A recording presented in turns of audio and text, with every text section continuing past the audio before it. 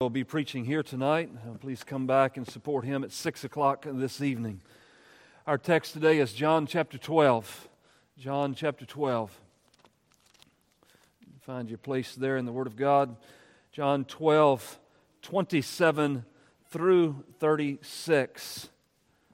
You might notice in verse 36 they put a heading in the middle of the verse. I have no idea why. They put that there, but the verse 36 does go down below that heading. All right, John 12, let us read the text. We'll make an attempt at this sermon. Whether we finish it or not, we will see. Verse 27, this is the Lord Jesus speaking, and He says, "Now is my soul troubled. And what shall I say? Father, save me from this hour? But for this purpose I have come to this hour. Father, glorify your name." Then a voice came from heaven. "I have glorified it, and I will glorify it again." The crowd that stood there and heard it said that it had thundered. Others said, "An angel has spoken to him." Jesus answered, "The voice has come for your sake, not mine. Now is the judgment of this world. Now will the ruler of this world be cast out. And I, when I am lifted up from the earth, will draw all people to myself." He said this to show by what kind of death he was going to die. So the crowd answered him, "We have heard from the law that the Christ remains forever. How can you say that the Son of Man must be lifted up? Who is this Son of Man?" So Jesus said to them, "The light is among you for a little while longer. Walk while you have the light, lest darkness overtake you. The one who walks in the darkness does not know where he is going. While you have the light, believe in the light, that you may become sons of light." When Jesus had said these things, He departed and hid Himself from them. Let us pray. Father, at least I know in the first part of this text, there is a clear description of a battle that we are to be engaged in. And I pray today that we would at least recognize that there is a battle and that we would participate in the same way that the Lord Jesus participated. Pray that we would follow our Master. We would look to Christ as our example. And in all humility, that we would learn from Christ. Holy Spirit, I pray that You'll take these words, apply them to our hearts, that they would be lived out in our very lives. I pray these things today by Your Spirit, in Christ's name. Amen. The hour has come. The hour is here. You see in the text a couple of times, now. Something has happened. Right now is the time. It is right at the very precipice. I am about to be nailed to a tree. It's happening. I told you 6 days or so. Very quickly. It may take us 6 years to preach the rest of this book, but in all understanding, 6 days, He's laying His body down on a cross to be nailed there. He knows what's coming. He understands this horrific event that is about to unfold upon His person. He is about to be a substitute for you.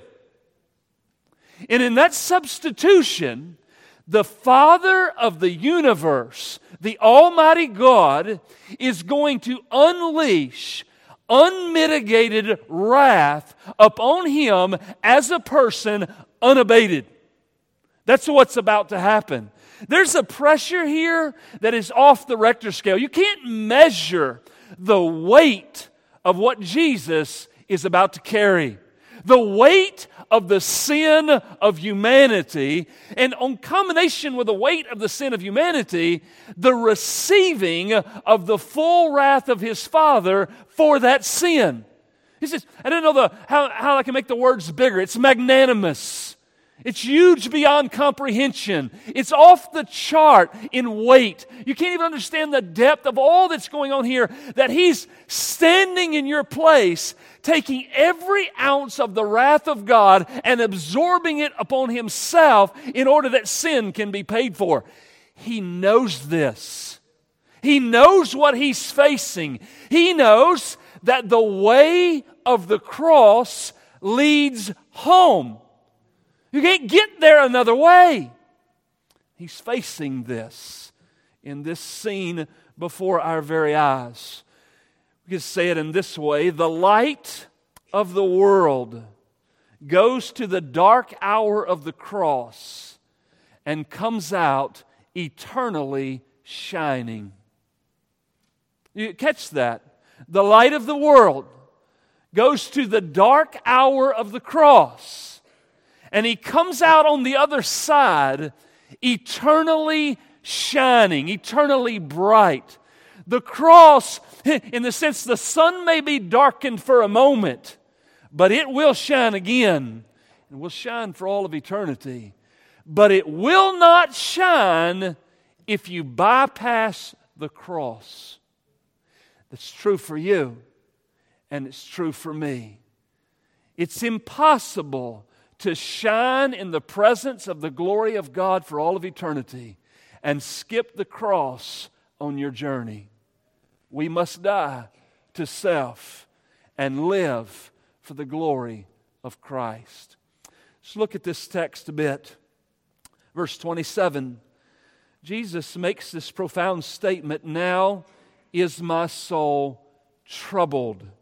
Humanity and deity, truly man, truly God, experiencing everything that we would go through in flesh. And here's His flesh troubled. It's a difficult situation. It's so pressing that it's this troubling of, what do I do? Do I do A or do I do B? This battle that faces us in humanity. For all of you, and for me, these battles on a much smaller scale, we face them all of the time. My flesh wants, the Spirit of God wants. My flesh wants, the Spirit of God wants. My will, the Father's will. This battle raging. You want to see it in a graphic term? You take later in the day and you read Romans 7. I want to do this, but I end up doing that. I desire this, but I fail over here. Oh, but thanks be to God. I'm in this battle, and it's raging within me. And here's Christ, knowing the cross, knowing the propitiation that's coming to be poured out upon Him, and seeing all of that that's coming on that cross. He says, my soul is troubled. I'm stirred up inside. It's a piercing troubling that it keeps you awake at night. It goes to the inner core of who you are. You can't even lay down and sleep because your mind is thinking about nothing but this cross, thinking about nothing except paying the price for sin. It's like I can't get my mind away from it. It's consuming me. You've done that with lesser things. We've all done it with lesser things. A rebellious child, a bad marriage, all these things. And you're like, oh man, it just eats your mind up and you're troubled. He's troubled about what he's about to go to. Now is my soul troubled. Now, you may have forgotten, so let me take the time to remind you. This word for troubled means to cause inward turmoil.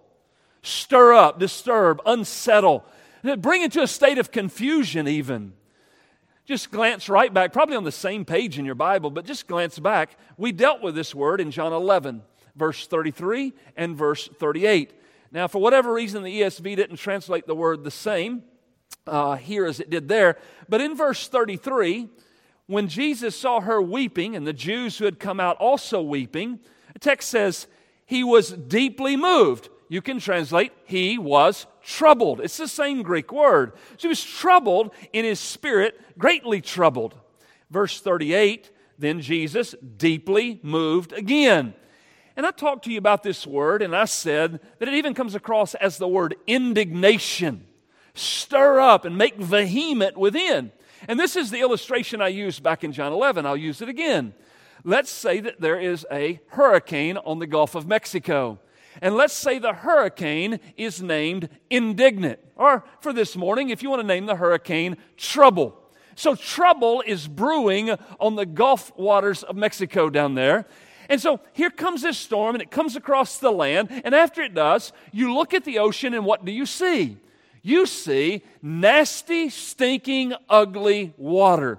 Because the hurricane took everything from the bottom of the ocean and brought it to the top, and there's debris everywhere scattered along the coast, and it's just not the day to go to the beach because all of the filth has been brought up. And I told you in John 11, when this type of trouble stirred upon Jesus and it brought out everything within him, the only thing that came forth were clear tears. Couldn't bring any impurities out of him because there was no impurity within him. And so only thing that came out was this pure, broken tears. Now we're back with Jesus and the same word, and now we have, it's my hour. And he says, my soul is troubled. So here we are in this battle. And this is Jesus. What shall I say? What am I going to say? What am I going to do? What are my options in this battle that's raging within me? Listen, look, you want relevance. This is what you live through every day on a smaller scale. Here he is. What are my options? Deliverance from the cross, destiny to the cross. That's his only options. There's a fork in the road, and unlike Yogi Berra who says take it, you've got to take one or the other. You can either go to the cross or you can run away from the cross. And so here's how we do things in the Christian world. Oh, this must be God's will because it's easier. No, this must be God's will because it makes me happy. Where did you learn that? Oh, it must be God's will because this is what I actually wanted to do and God's worked it out. I don't know where we got that type of thinking. Here Jesus says, this is the worst road, I'll take it. This is the road that will slaughter my flesh and go contrary to everything my flesh would have, I'll take that road. Where is it when Christianity would bow up and say, I know where I must go because this is the way of the most persecution. This is the most difficult, so it must be the narrow road. Well, Jesus here, what shall I say? Here are my two options. Do I pray, Father, save me from this hour? Or you can use the word sozo and you can translate it this way. Father, deliver me from this hour. So Jesus is saying, should I pray a prayer like that? And, oh, Father, take me away from your preordained will. Oh, Father, save me and deliver me from the very plan that you made before the world was created. That's an option. Do I pray that? Or do I pray, but it's this purpose that I have come. So do I pray, Father, deliver me from our predestined plan? Or do I pray, you know what? This is why I'm here. It's time to shine. It's my hour. If I die, I die, but I'm going forward. Which one do I pray? He prays for the resolve and the strength to walk the narrow road that was determined before eternity began.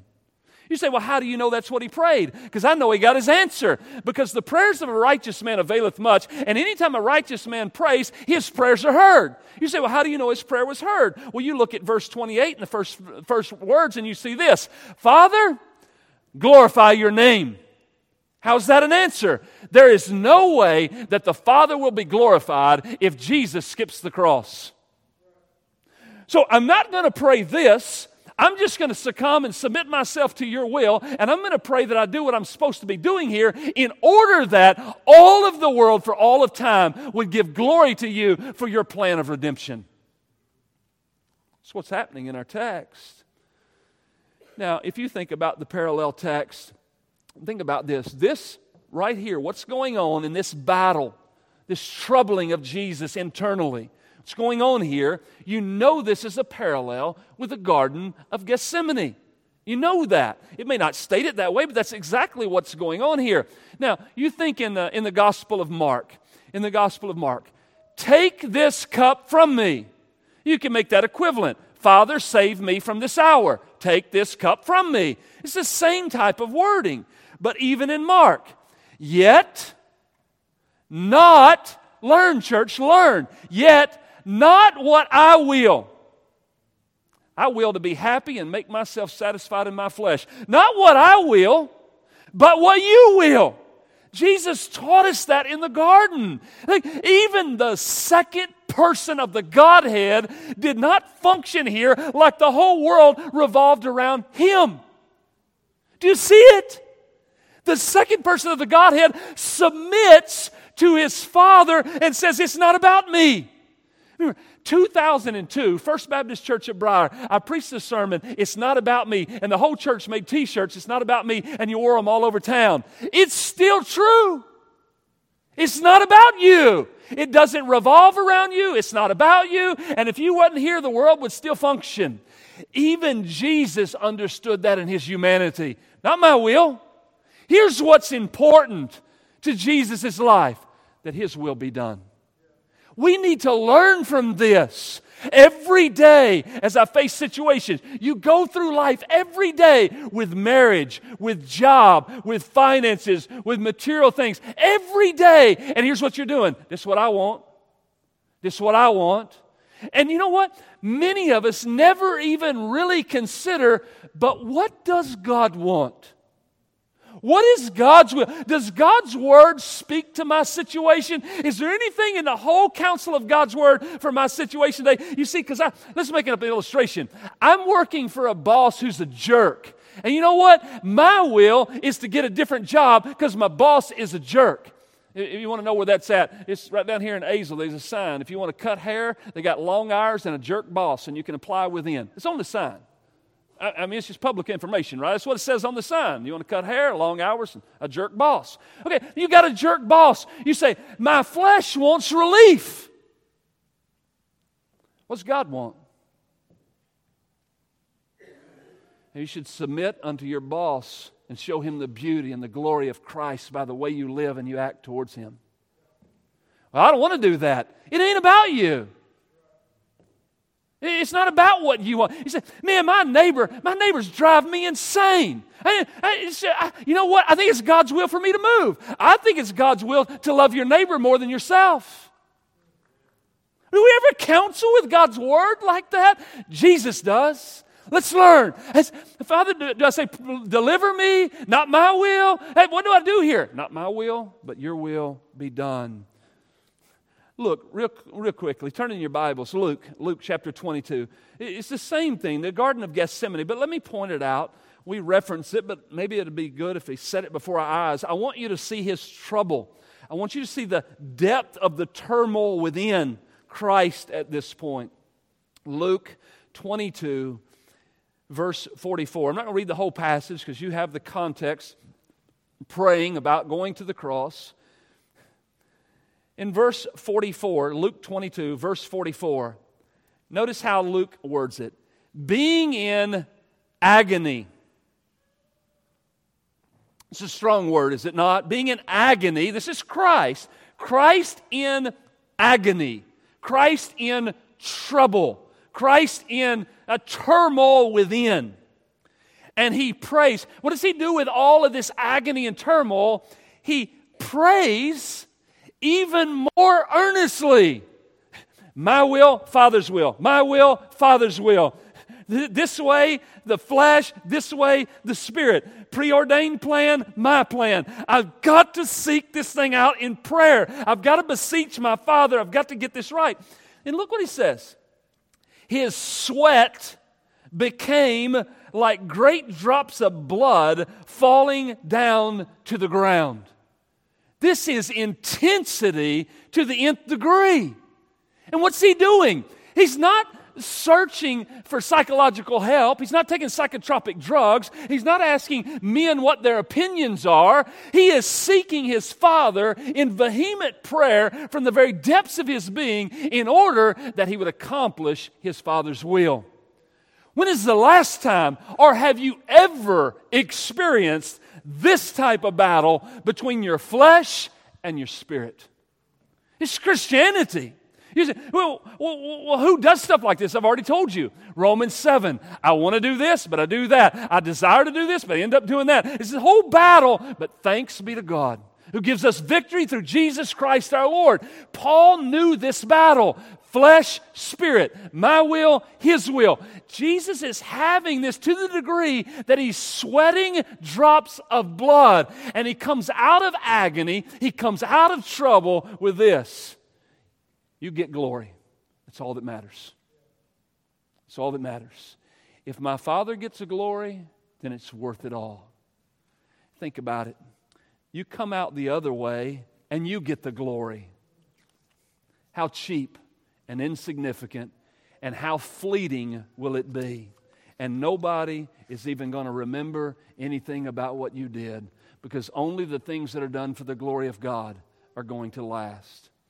No sooner does Christ pray about escaping a radically difficult situation than he then must face the difficulty of an unswerving adherence to the Father's will. And look, I'm not here to entertain you. I'm here to give you the sense and the meaning of Scriptures to help your soul.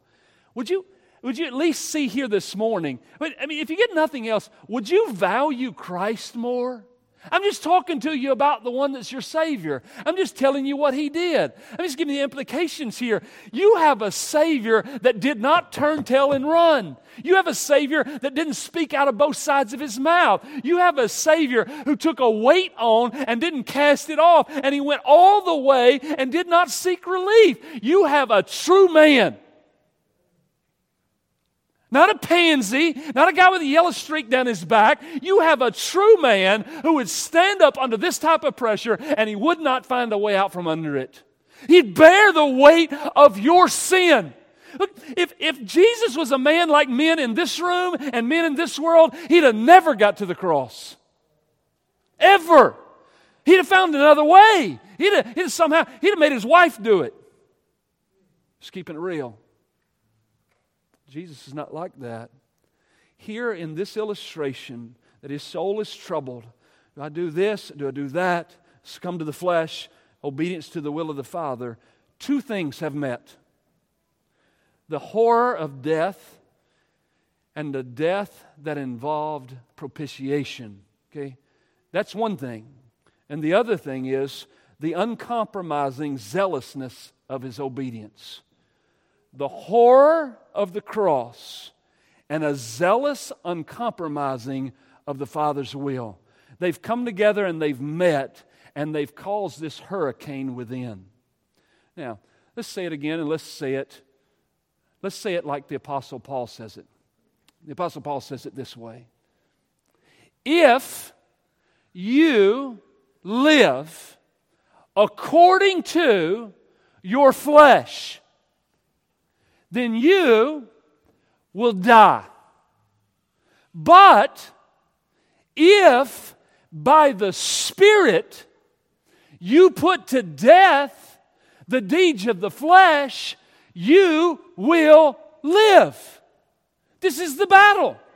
And so if you do one, it's certain death. If you do the other, it's certain life. Paul understood this battle that rages. Look, Here's what we're content with in American Christianity. Here's American Christianity for you. You walk in aisle, you say a prayer, you ask Jesus in your heart, you supposedly get baptized, and now you're a Christian, and then you go in neutral for the rest of your life because nothing matters, and you think that, bless God, you're going to end up in heaven someday. And most of us never even understand that there even is a battle. See, some people are in a battle. Some people don't know there is a battle. Some people are just caught up in all of this. They don't even know what's going on, and they've never battled before. Christianity is this battle. If Jesus had to fight this, how do you get a pass? How is it so easy to live the Christian life? How is it so easy, this battle we raise? Are you somehow above your flesh? These things ought to be going on. A repentant lifestyle, a turning away from what is impure, a putting away of those things that I will not behold with my eyes. This battle and fight of separating from the world and walking through the middle of Vanity Fair and causing a hubbub. Because we won't buy what they sell. We won't talk like they talk. And our language gives us away because we have the language of Canaan. Some battles should be going on here for you because this is the battle that we face. Jesus shows a great troubling, and He teaches us that the Father's will must always trump our will. Is this making any sense? Jesus, not me, Jesus is teaching you, and He's teaching me. The Father's will must always trump your will. That's the pattern. Even Jesus submits to that. Now, on a far smaller scale, just at least hear the comparisons. These are the things that we battle with. Our troubling is a lot less. But just for the sake of the point, listen to how we do these things. I cannot come to church Sunday. Do not forsake the assembling of yourselves together. I do not feel well. Remember the Sabbath day and keep it holy. I think God wants me to be happy.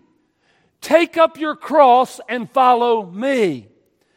I don't like to sing unto the Lord a new song. I'm no good at prayer. When you pray, Matthew 6. I don't believe in tithing. Will a man rob God? I don't want to memorize a verse. You shall meditate upon His word day and night.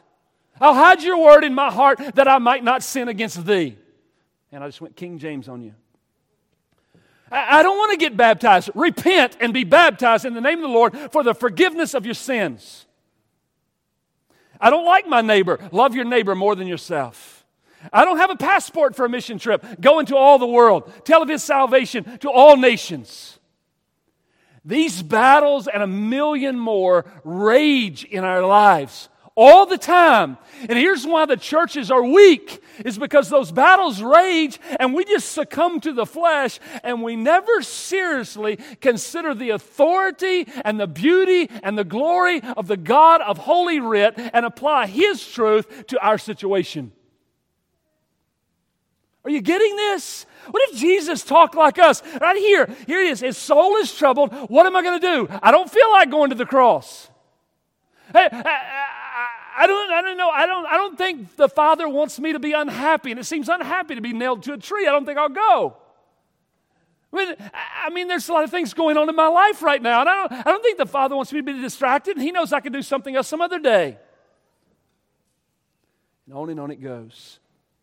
But look here. Just learn from Jesus. Learn this battle. Learn how to submit to the Father. Notice this prayer of agony. This develops out of great troubling.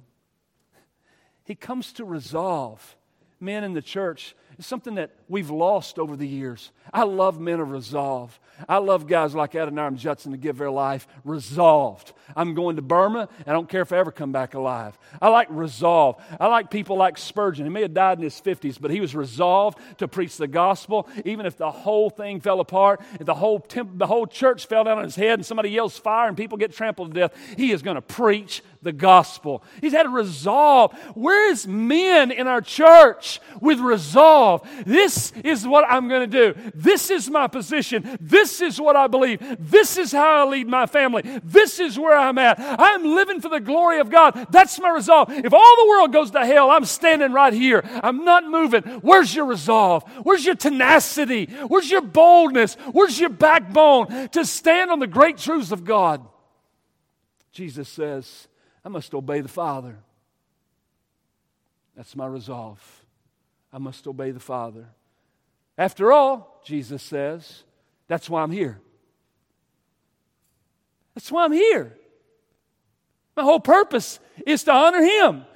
How can I shirk the very reason I'm here? You as Christian men, Christian ladies, Christian people, what are we here for? What are we doing here? We've come to a church service to be entertained by Jeff Crago's singing or come and be entertained by the preacher. What are we on earth for? Why do we exist? Why do we have Bible studies? Why do we have prayer meetings? Why do we preach the Word of God for 45 minutes on Sunday mornings? Why are we doing this? Because it's the Father's will that we live our lives for His glory. And in order to live for His glory, my soul needs to be fed, and I get my feeding at church in order that I can be equipped to live for His glory out there, because out there it seems like the whole world's against me. I need help. I need strength. And so I come and I take in the things of God that I can stand for Him tomorrow, because it's for His glory. Jesus will not be deterred. He will not be deceived, and He will not be disillusioned. What about you? Where is your resolve? Now, here's a confirmation in our text. Father, glorify your name. That's verse 28. Then you get a confirmation. Then a voice came from heaven. I have glorified it, and I will glorify it again. This is confirmation. Now, because the Lord Jesus had resolved to live and die for the Father's glory, the Father affirms His prayer with certain glory. Now, you don't have to worry about time and the amount of text here. Some of you look at this and go, man, that guy ain't even close to verse 36. We're not getting any further. Don't worry about it. I'll let you out. I know we're Americans and we're spoilt, but we'll quit on time. But look, he gets this answer. His resolution gets confirmation. The Father answers very specifically and clearly. I have glorified it, and I will glorify it again. That's what's going to happen. He's the sovereign Almighty of the universe. He has glorified it, and He will glorify it again. It's going to happen. You say, when did He do this? He glorified it at His baptism. Even Jesus submits to baptism. And why on earth did Jesus need to be baptized? Wasn't He a Christian?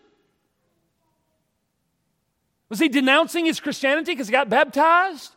Or was He affirming and covering everything that needs to be covered in our life? And He's baptized there, and on that day, there's a great confirmation. This is my beloved Son.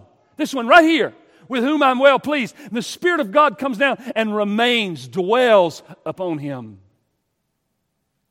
So it happened there, and it happened again at the Transfiguration, and here in this text as well. Now, He will glorify it again in the superlative at His cross. And that's where all of the glory will be received. Now, the servant who does not stoop to his own will, but who performs the will of the one who sent him, even to the death of the cross, is the one that God glorifies. Now take this in. We talked about this the other day in verse 26. The Father will honor him. This thought that the Creator of the universe would honor me. Who is that person who's going to receive that type of honor? Well, it's answered again here, at least in implication from this verse.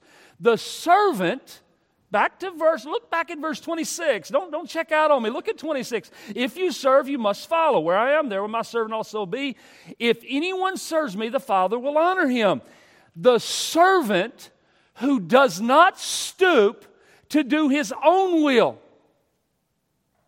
The one that doesn't do his own will, like Jesus here, but who performs the will of the one who sent him, or the will of God, the one who does that. Even if you have to go through via the cross, that's the one the Father will glorify, give honor to. This one gave his life for me. Now, the focus of God acting for his own glory, which is very much what's going on here. This is all for the glory of God, is it not? This is what the main gist of these verses are. This is not new. You know, Ezekiel taught the very same thing. In the Old Testament, it teaches the same thing there. I mean, the warp and woof of Scriptures is tied together, is it not? And so you go back to Ezekiel, and what do you find? Ezekiel 36:32. He says, "It's not for your sake that I will act." He said, I told you it's not about you. It's not for your sake. God's saying, it's not for your sake that I'm acting and doing what I'm doing. Let that be known to you. Be ashamed and confounded for your ways, O house of Israel. He goes on to say, thus says the Lord God, it's not for your sake, O house of Israel, that I'm about to act, but what? For the sake of my holy name, which you have profaned among the nations to which you came. God tells us through the prophet Ezekiel, I'm doing this redemptive story for my own glory, not for your glory. And those who receive and understand the truth of this say, you know what?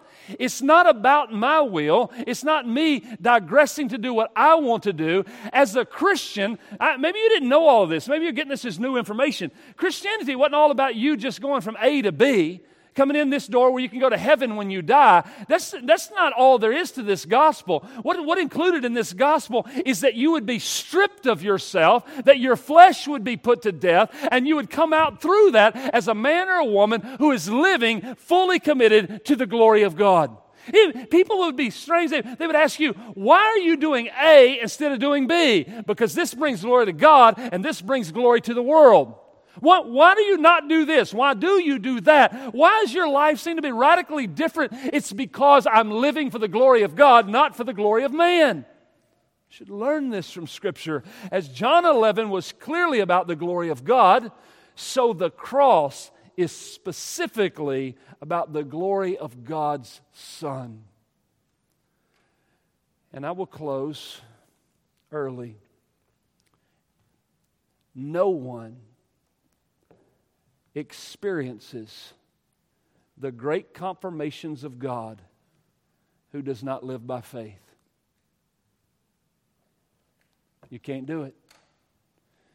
Yeah, I think Jeff's sitting here, Jeff Craig, I'm going to go to Honduras. I don't have enough money. I don't have this, I don't have this, I don't have this. He says, but I'm going to go. Step out on faith. You want confirmation? Family member gives him $1,000. The employer says, yeah, you can take off that whole week. His wife says, you better go. You don't get all of that unless you step forward. You step out in faith and say, I just know this will bring glory to God and I'm going. God will provide everything necessary for you to walk this road. Here's what the world's going to tell you. The world's going to tell you it makes no sense to go to another part of the world and preach the gospel. I had a conversation again this morning on the phone. I can't believe you're going to Honduras. It's dangerous down there. Look, it's a narrow road to Honduras. It's a good road. It's a narrow road to Syracuse, to go into the lower districts of town and preach the gospel at the Planned Parenthood or down at the bus stop. It's a narrow road. It's a good road to walk down. This is a narrow life here. We choose what we choose, do what we do, not for our will. You must step out in faith. If I stay on this job, you say, this is what's going to happen. You don't know what's going to happen.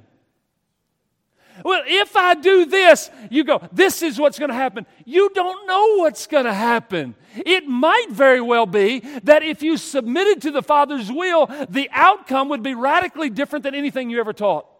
Anything that ever went through your mind, you're like, I can't believe God pulled this off. You want to try it? You want to try it? Try it this week. I'm sick and tired of my wife. Not literally. She's not here. I can pick on her. Newsflash for you. I'm a preacher, but marriage is marriage, dude. There's a lot of things going on in marriage I want to do. Right? But what does God want in my marriage? Right? What does God want? And there's certain things that, I like. And in my marriage, look, let's just be honest. In my marriage, I think the marriage revolves around me. I'm just being real. Isn't that why I have a wife, where she can take care of me? Are y'all there? Am I the only one? But I have to come back and say, but what brings glory to the Father? Washing her with the water of the Word, leading her and loving her as Christ loved the church, dying to myself in order to give her the type of things that is necessary for her to have. Maybe marriage is a whole lot about me dying. It's a whole lot about loving someone else besides me. What about, you say, well, you don't understand my family. My kids are messed up. Your kids are messed up because of you. Well, they don't do this and they don't do this. Perhaps it's because you don't discipline them. Well, if I discipline, they won't like me. But parenthood is not about your kids liking you. Parenthood is about a father and a mother leading their children in the ways of God, where when they grow old, they won't depart from it. And you're the spiritual leader of the home. And if you loved your kids, you'd get your belt off your waist and you'd put it on their backside and you'd make them understand that when you say no, it means no. Put that in a politically correct society. Use a belt often. I talked to my son this week. He said, we would never do that because my butt would hurt so long I couldn't stand it. This is all right to love your children enough to discipline them. Because if you don't discipline them, they're going to turn out like the rest of the world's turning out. Well, I don't like to do that. And it makes me feel bad to discipline. Get over yourself and look to see what God would have you to do with your family. You could go on and on forever. Do you at least consider, in whatever the trouble is internally, do you at least consider, does God say anything about this situation as to how I'm supposed to respond? And then you'd read the text, you'd find the truth, and you'd say, well, it's not about me. It's ain't what I want to do. I'll be really honest with you. I had no desire, zero, to go to Honduras. And I can give you a long list that I wrote down of why I don't want to go. And a lot of reasons. And I can sit here all morning and tell you all these reasons I do not want to go to Honduras. I'm still not that hip on the idea. But you know what? It's not my will. It's not up to me. I had confirmations in other regards that I'm supposed to go. And so, I'm going. I don't always get it right. I'm just saying that we should be battling these things and finding out which way would bring the most glory to our God. When we figure that out, go with that. Let us pray as Brother Jeff comes. Father in heaven, I thank you for this morning, and I pray that we can learn from Jesus. Lord, there's not a man or woman in this room who hadn't failed in this area, including this preacher. Lord, we succumb to the flesh often, and we need to repent of it. We need to repent of our laziness. We need to repent of our shallowness. We need to repent of our undiscerning abilities. We need to repent of our Americanism. Lord, we need to repent of all of this fleshly stuff we live for. God, help us to die to the flesh. Help us to live for your glory. Help us to live in such a way that your name is revered, your name is honored, your name is exalted and upheld. Lord, help us to engage this fight, and that we would fight with the motive of your worth.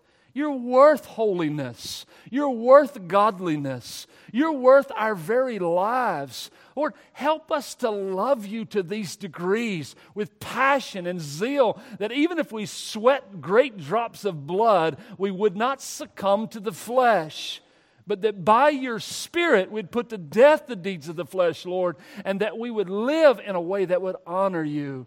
Oh, Lord, help us in this endeavor. Help us, I pray, to win this battle. In Christ's name we pray. Amen.